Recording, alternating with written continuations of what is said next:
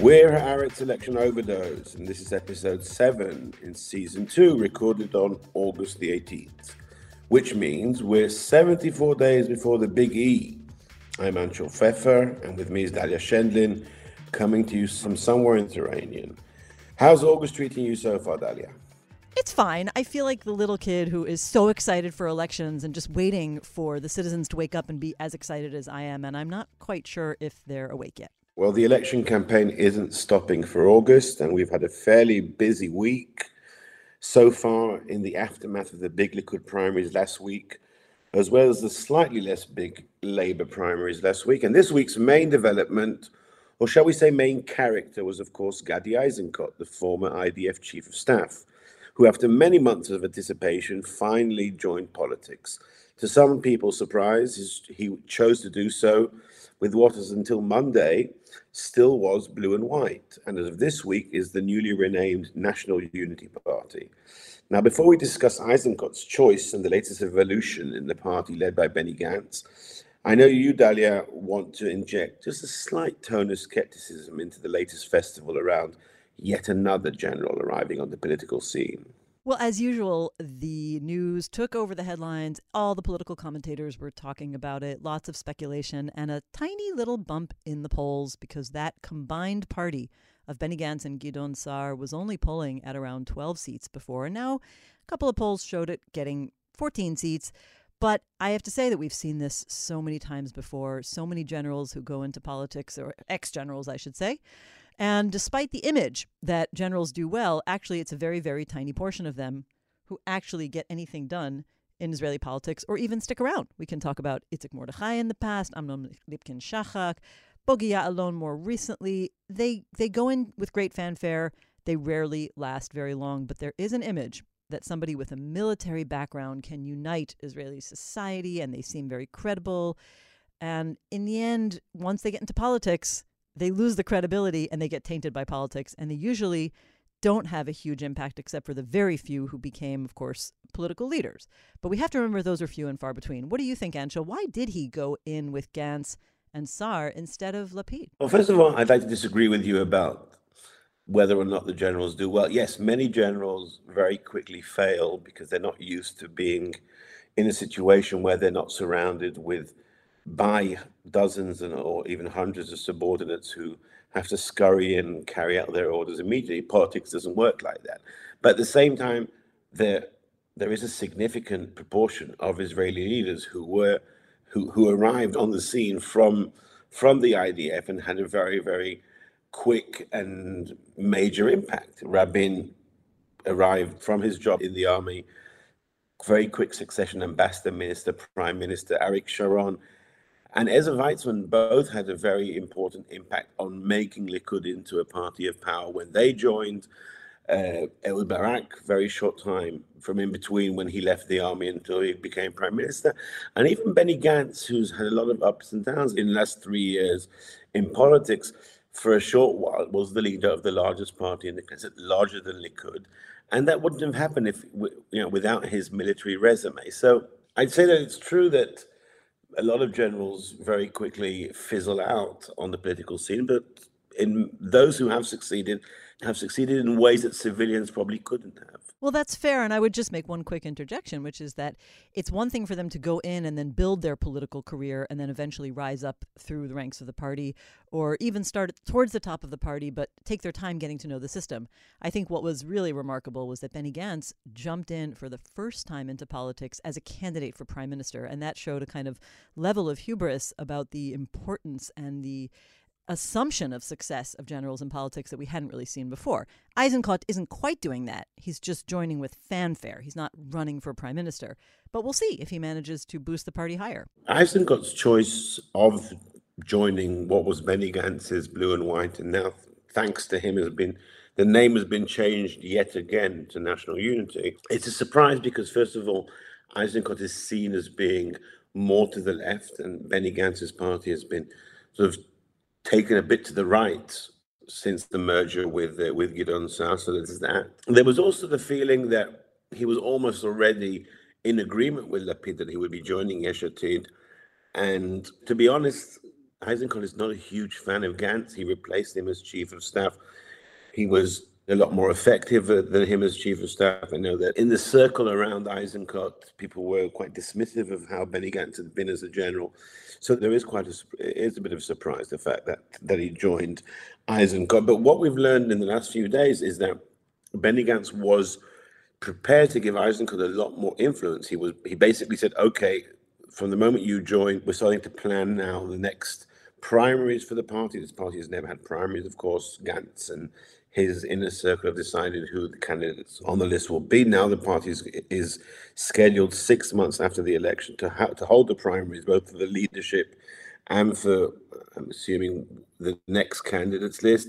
Lapid was less forthcoming. Lapid was willing to give Eisenkot the second spot on the list, but I think the more that Eisenkot got to know Lapid, and obviously he spoke to people who had been in Yesh Atid, including Ofer Shelach, who famously co-founded Yesh Atid with Lapid, but as we all remember 2 years ago, fell out very noisily with him over the demand to hold a primary.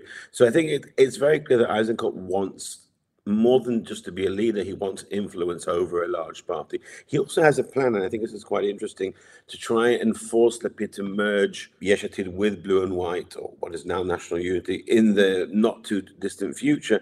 And I think one of the reasons he joined Gantz is he wants to try and make that merger happen on a more equal state. He wants to be like the bait who will bring Yesh Atid back to merge with Benny Gantz, which we should remember, they were merged in the past, not with Gideon Sa'ar, but with each other. And also, it's worth remembering that back in the early 70s, when Ariel Sharon joined politics, he did a similar thing to Menachem Begin. He basically created a situation where Begin had to agree to merge what was then Cherut into a number of parties, what became Likud.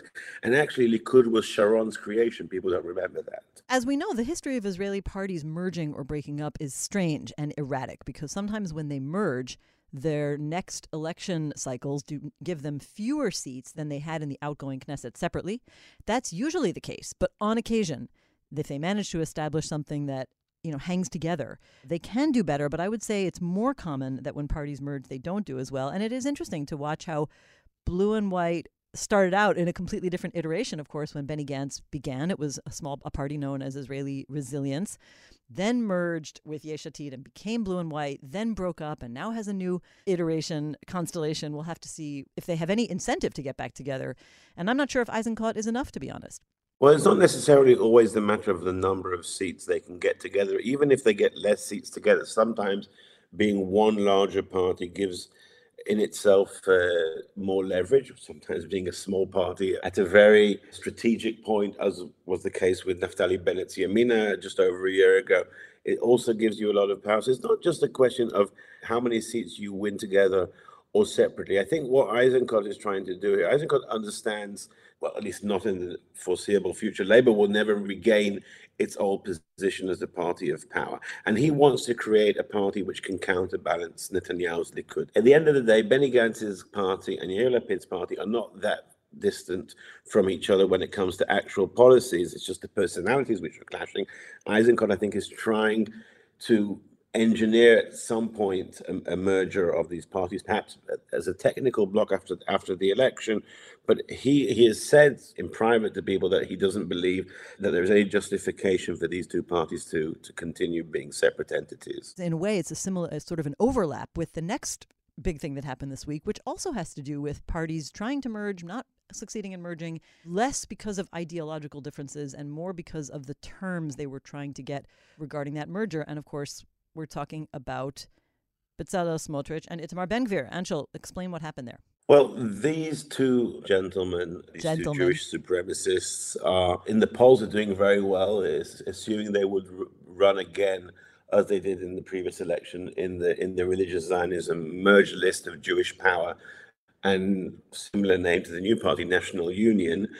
Not to be confused with National Unity Party, the English translation of Gideon Sa'ar and Benny Gantz and Gadi Eisenkot's party. Very confusing. We're not going to go into all the linguistic contortions here, but the Hamachaneh Mamlachti, the new name for the Gantz Sa'ar Eisenkot party, is a bit of a problem for us who have to translate Hebrew terms into English. But anyway, National Union, not to be confused with National Unity. One is Smotrich's party, the other one is Gantz and Eisenkot's party. But they ran together last time. It was a joint list. We also have a party called the Joint List, but it was technically a joint list. And they did better than was expected. And now in the polls, they're expected to double the number of seats and go as high as 11 or 12 or even 13 seats in the next Knesset. And that's given both of these men, both Bezalel Smotrich and Itamar Ben-Gvir, a lot of appetite. They both see an opportunity to bring into the next Knesset a bunch of new MKs who are their loyalists. And if they're guaranteed, each wants a larger share of the spots on the list. And that's basically what this argument is about. And as you said, the ideologies between these two groups or these two parties are not vast. They're pretty similar in their racist, nativist, chauvinistic, etc. Positions, but they do serve different constituencies. Smotrich wants to bring in more people from the more established part of the religious Zionism or the Tilumi community, while Ben-Gvir has his own people who are not necessarily part of Smotrich's natural constituency.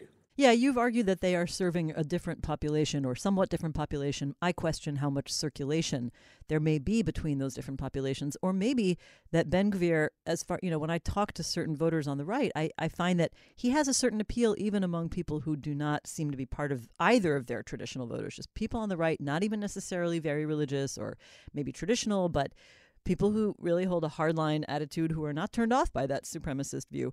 And I think the important thing to remember is, again, it does go back to some extent to what the polls are showing about their potential electoral strength, because together, most polls are showing them getting between 10 and 11 seats. I think the idea that they would get 12 or 13 if they had stayed together was a hope. We hadn't quite seen that in the surveys, but it was certainly a possibility that they could grow. The other possibility, though, is quite the opposite, that if they split, which Ben-Gvir this week said that he would run alone, but there's a long time to go before the list close on September 15th. You never know if something might change, but imagine they run separately, as he announced this week. It could also be the case that one of them goes beneath the threshold, because you can't count on what happens. The two parties still represent fairly limited communities. Those communities also have to make a choice between voting for small parties, where they run the risk of wasting their vote, or strengthening a big party like Likud. And so if one of them goes under, that's a lot of votes wasted. Which is exactly the dilemma that the leaders of Labour and Meretz have on the other side of the political spectrum. Now, what's interesting here is that a lot of journalists and political commentators are very skeptical. They say, no way, they'll run together. This is just Ben-Gvir flexing his muscles and trying to get a better share of the list, and they'll both settle, and Netanyahu will force them to settle, and so on. Which I have to say, that was my first response too. And it does make sense. But on the other hand, I am hearing increasingly from people close to both of them who are saying this is a real crisis because both of them are drunk on polls. And we always remember the famous Shimon Peres saying that polls are like perfume, smell but don't drink them. Aren't we all a little bit actually drunk on polls, though? I mean, I know I am. Even at this time of the morning. This may be election overdose, but I've gone cold turkey on polls for now.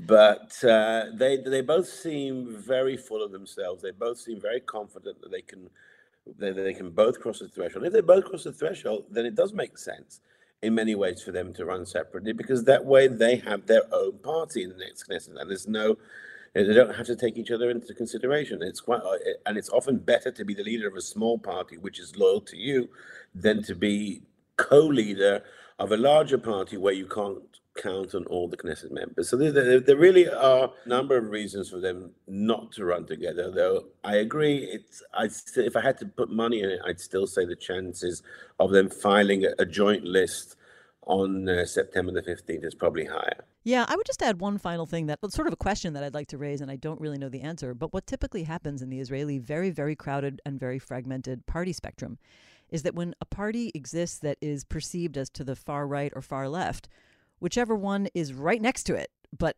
half a degree less extreme, takes on in the voters' minds a somewhat more moderate image. And so if Ben-Gvir is considered the far extreme, and now he has far extreme right, of course, And if he has his own party, I just wonder if the voters will start to normalize Smotrich, who has represented the far, far right-wing nationalist, religious, supremacist element of the political spectrum quite handily in the recent years on his own. That's true, but on the other hand, Smotrich does aspire to represent a wider community of religious Zionists or Datim Leumim, and many of that community are much less right-wing than he is, much less ultra-Orthodox than he is. Part of the argument is that he wants to try and put one or two representatives of the slightly more moderate part of his community onto his list so he can try and attract those voters. Now, whether he'll succeed or not is another matter. But that's another reason why he and Ben-Gvir may not end up running together, because Smotrich has an incentive to put slightly more moderate candidates on his list. So what else happened this week? It's a quick rundown of a few perhaps minor things that we should still be paying attention to. The primaries in Likud are not yet quite over, in the sense that there still are some allegations over various irregularities in some of the districts, and that's going to trouble Likud and Netanyahu over the next few weeks. There's also the question of the spots which are reserved for the party leader, for Netanyahu, that he can place there whichever candidate he wants. He's got currently 2 spots that he can use. There's also an appeal against that in the Likud internal court. But even if usually the internal court sides with the leader in these things, even if he does have those reserve spots, there are increasing calls on Netanyahu not to put candidates in those spots and basically pull up the lower ranked candidates. And the reason for that is that there are only 6 women in the top 35 spots. And that's beginning to look, even to Likudniks, just a bit unbalanced. I think one of the interesting things I've noticed this week and most weeks is that Prime Minister Yair Lapid has been working hard to be perceived as a top statesman. Right in the beginning of his term, had the visit from President Biden. And this week, what we saw is the reopening of full diplomatic relations with Turkey. That's a big deal because they haven't actually had ambassadors since about 2010. And I think that almost every week, he's trying to do something that shows that he is at the level of a top statesman. He's taking a page from Benjamin Netanyahu in that sense, in my opinion, because Netanyahu also tried to keep himself in the headlines week after week by showing what a great global statesman he was. What else, Anshul? Next Tuesday on the 23rd, there are primaries also in religious Zionism. Smotrich is part of what was the joint list on the far right. And there are primaries in Meretz, both for the candidate list and for the leadership. And Meretz is usually a party which keeps its arguments well within the inner circle. They don't launder dirty clothes outside the party. And this has become, I think, an increasingly toxic, uncharacteristically for Meretz, leadership battle between Yair Golan and former leader Zehava Galon. And Yair Golan came out this week with allegations that the party machinery is working against his candidacy, while from not quite sure where they appeared from, there were allegations against Golan that he's been trying to bring in basically fake members or members who don't even know they're members, new members of Meretz, who have been what's called in Hebrew Mifkad al-Gazim. How would you say Mifkad al-Gazim? Manufactured members. There's no good term for it, but basically vote contractors who are kind of there to harvest votes or people harvest membership, running around their communities who may be paid to do it in some sort of illegitimate way. So this is the kind of thing you wouldn't normally associate with Meretz, but this is happening, I think, because Yair Golan realizes that Zehava Galon is making a comeback, which is almost inevitable from everything we're seeing. She'll be overwhelmingly re-elected or returned to the leadership. And Yair Golan, who is another ex-general who doesn't seem to be doing extremely well in politics, is obviously very frustrated at what looks like an impending defeat. The next thing I've been watching this week is Amir Ohana, who is number 6 on the Likud list, and he's been laying out his vision for a while, but he keeps kind of stepping up the pace of talking about all the things he's going to do to change, that's one way of putting it, change the Israeli judiciary. He claims he doesn't want to destroy it, he just wants to fix it. But the steps that he's been talking about for a long time are, first of all, to pass an override law so that the Knesset can overrule Supreme Court ruling, increase the political control, the control of Knesset members over judicial appointments, limit the authority of the Attorney General and the state prosecutor.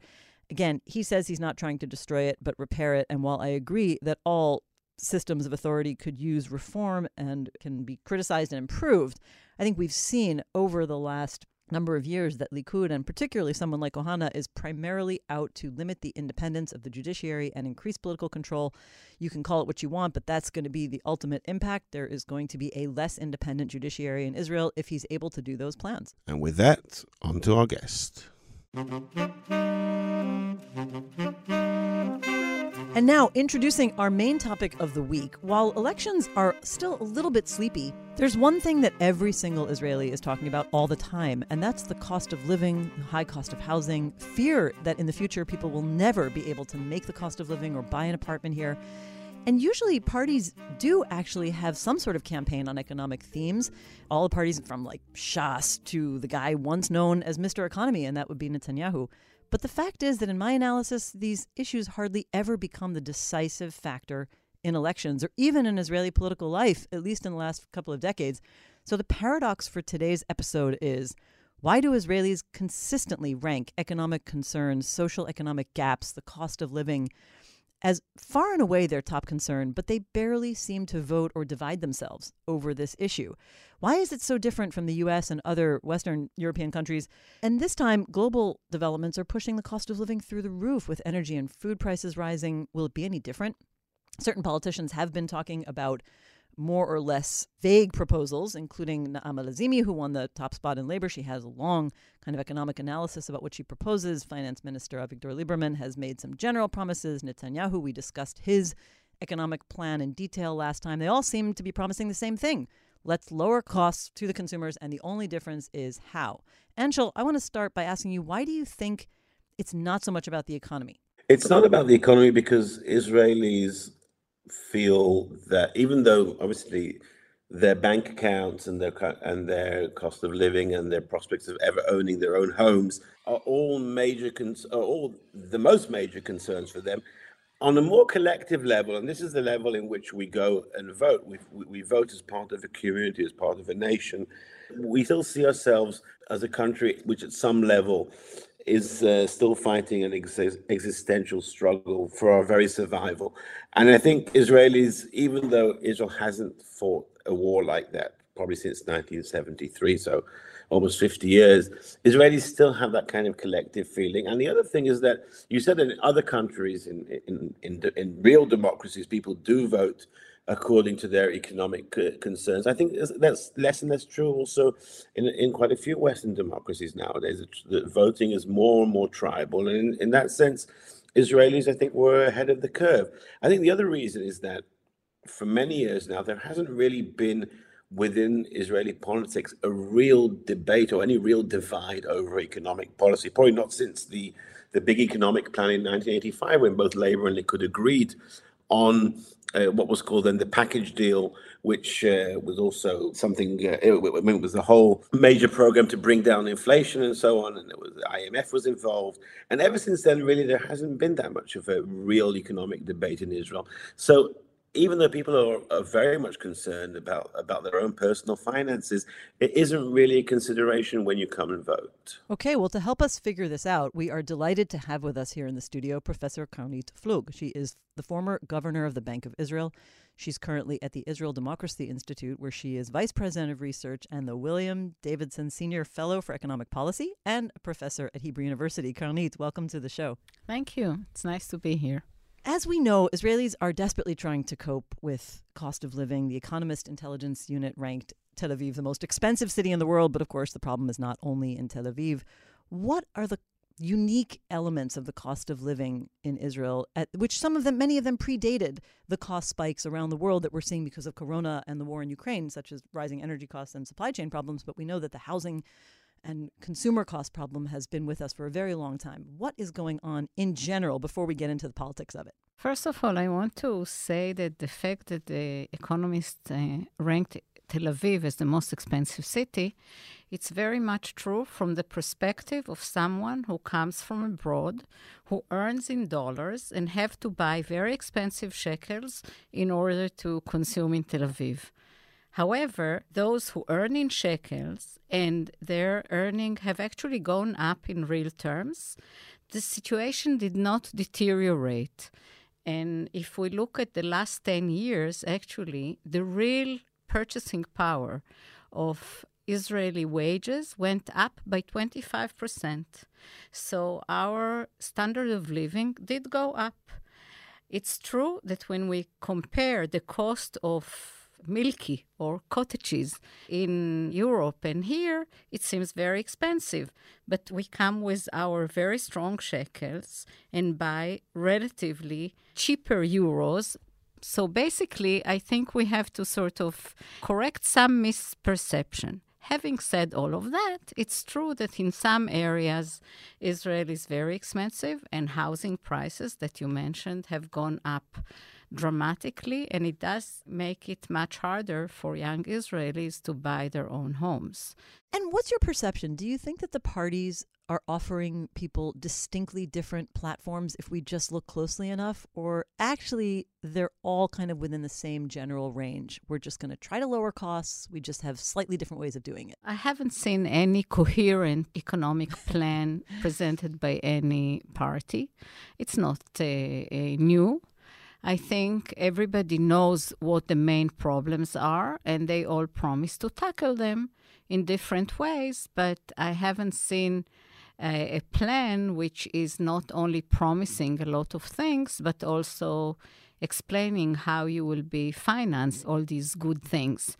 So we've seen recently a plan by the Likud to offer free everything, basically. And childcare, for infants, ages 0 to 3. The cost of doing that on a universal basis is something like 12 billion shekels. I'm not sure that would be the first thing to do with additional 12 billions, but that's another, that's beside the story.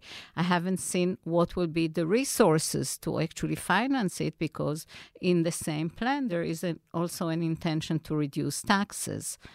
So I would say generally that there are some examples of some discussion of how to deal with things, but not in a way that really is consistent with, the reality that if you promise things that cost a lot, you need to bring the resources for that. One quick point on that. Naama Lazimi wrote a long post. It was a detailed post. And she had a very clear argument for how she would raise the money to do all of the social investment she wants, and that's to raise the debt to GDP ratio. Is that a normal, rational thing is that a legitimate thing to propose? I don't think that Israel can afford to have a much higher debt to GDP ratio over a long period of time, because I think that given that we are a shock-prone economy, sometimes there are external shocks that hit us, sometimes there are domestic shocks that hit us. We have to be able to deal with those, and if it's needed, to increase very dramatically the spending of the government. And the only way you have the freedom to do that is if you have a responsible macroeconomic policy and fiscal policy before that, and if your debt to GDP ratio is considered reasonable and manageable. I think we were I wanted to say lucky, but it wasn't luck. It was really the fruits of a long-term effort to reduce the debt to GDP ratio before the latest crisis, the corona crisis, where we actually came to the crisis with a debt to GDP ratio of 60%. And that allowed the government to spend huge amounts without any problems and to really reduce the cost, the economic cost, the cost in terms of human suffering during the COVID crisis. And as a result of the high spending at that time, the debt to GDP ratio rose again to over 70%, and now it's slowly moving down. So I think in order to have the fiscal space to respond to shocks, we have to have a reasonable, manageable debt to GDP ratio. So I think it's a very bad idea. And Israel, we should say, did make a pretty good economic recovery with 8% growth average last year, low unemployment. Anshul, I know that you have some skepticism about the question of whether political leaders have any credibility on whether they can influence economic life in Israel. Can you tell us about that? Well, I think Professor Flug is a very important source on this, because a lot of people both in the Israeli business community and foreign business people and investors and economists who come here are of the opinion that the government isn't actually that much involved in economic policy, that the Bank of Israel, which does have a very high degree of independence, is there to set monetary policies and interest rates and so on. And then Israel does have a very strong private sector, and they're the ones who are really making the economic weather, whereas the governments are sort of almost bystanders. And I'm really interested in what Professor Flug thinks about that. Professor Flug, we should say, is smiling and making some interesting faces here, so I'm curious too. Well, I'm not sure I would say bystanders, but first of all, I agree with, I think what was said before is that there are not huge differences between the different governments in terms of economic policies. I think generally, and it's related to the political instability, I think governments in Israel are more short-sighted than in other places because they think about the short term, because they don't know how long their government is going to last. And so they tend to avoid actually undertaking major reforms where the fruits are being actually born only in the longer run. Having said that, I think that the last government did actually try to introduce several reforms. Maybe reform is a big word, but several steps in order to reduce the cost of living and enhance competition. And when the last budget was presented, there was also the Arrangements Law, which included reform in the agricultural sector, basically opening the agricultural products for imports and replacing it with direct support for the farmers. There was some reduction in tariffs. There was a decision of adopting international standards instead of very specific Israeli standards that nobody understands. Basically a form of protectionism. Exactly. Right? But most of these reforms at the end of the day are things that the Treasury, civil servants, the budget, the all-powerful budget department wanted to happen. The things they've been pushing for a long time. That's true. And basically, a minister comes in and he has these reforms already on the table, prepared for by the budget department representative in his or her ministry.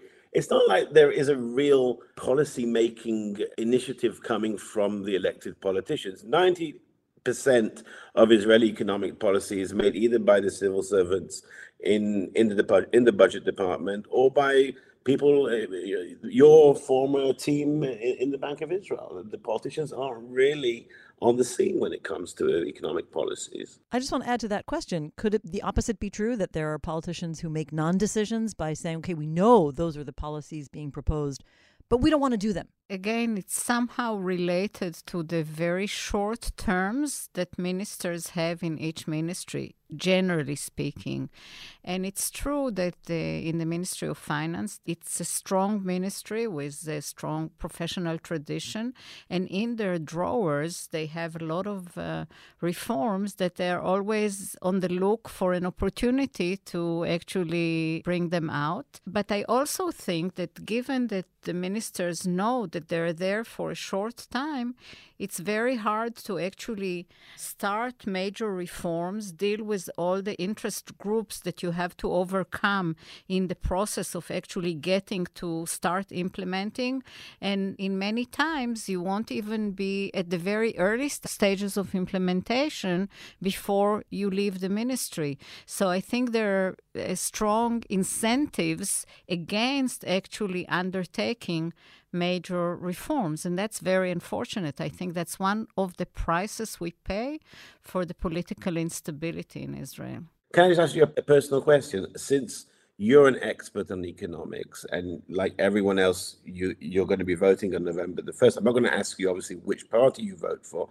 But Do you, as an expert on these matters, even look at the party's economic plans, or you have other reasons to vote for because you know how these economic plans are not really important and they probably won't be acted upon? Yeah, I don't look at their economic plans. The ones, even without looking, I see them, in the papers, and I see that, as I gave the example, they promise things that some of them are more reasonable than others, but they cost huge sums of money.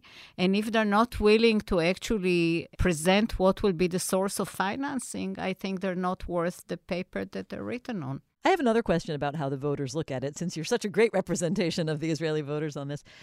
Do you think that there are misunderstandings and misrepresentations of economic themes in the political system? Oh, definitely. Oh, And like what? actually, we can give one of the recent examples was the huge discussion of the price of bread that is within the control. There are few prices here that are controlled by the government. The standard bread is one of these, but almost nobody consumes any of this bread. Actually, the lowest income bracket spends 13 shekels a month on this bread. They spend much more on pitas and other breads that the prices of which are not controlled, and they went up anyway. So the huge discussion about this rise in the price of bread that almost nobody spends nothing on was really just an example of how populist sometimes the discussion is. And there are many other examples. And as I mentioned before, we talk a lot about the cost of living, and I think to some extent, it's based on misrepresentation of facts. Cost of living in terms of housing services is high. But is that true for everyone, or does that average growth hide within it major gaps between the wealthiest and the poorest? The fact is that when we look at a 10-year period or 5-year period, the inflation was much lower than the growth of wages. So real wages did go up. The Bureau of Statistics also checks what happens to the prices of the basket for different earning brackets.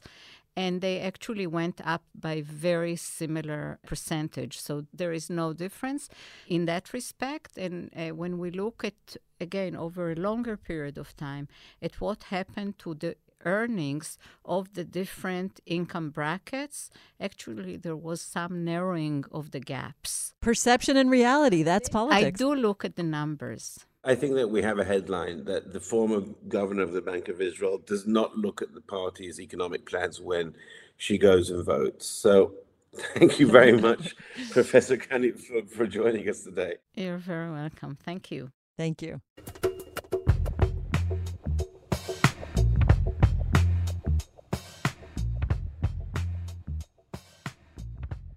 So enough talk about economics. Let's get on to something a lot more entertaining.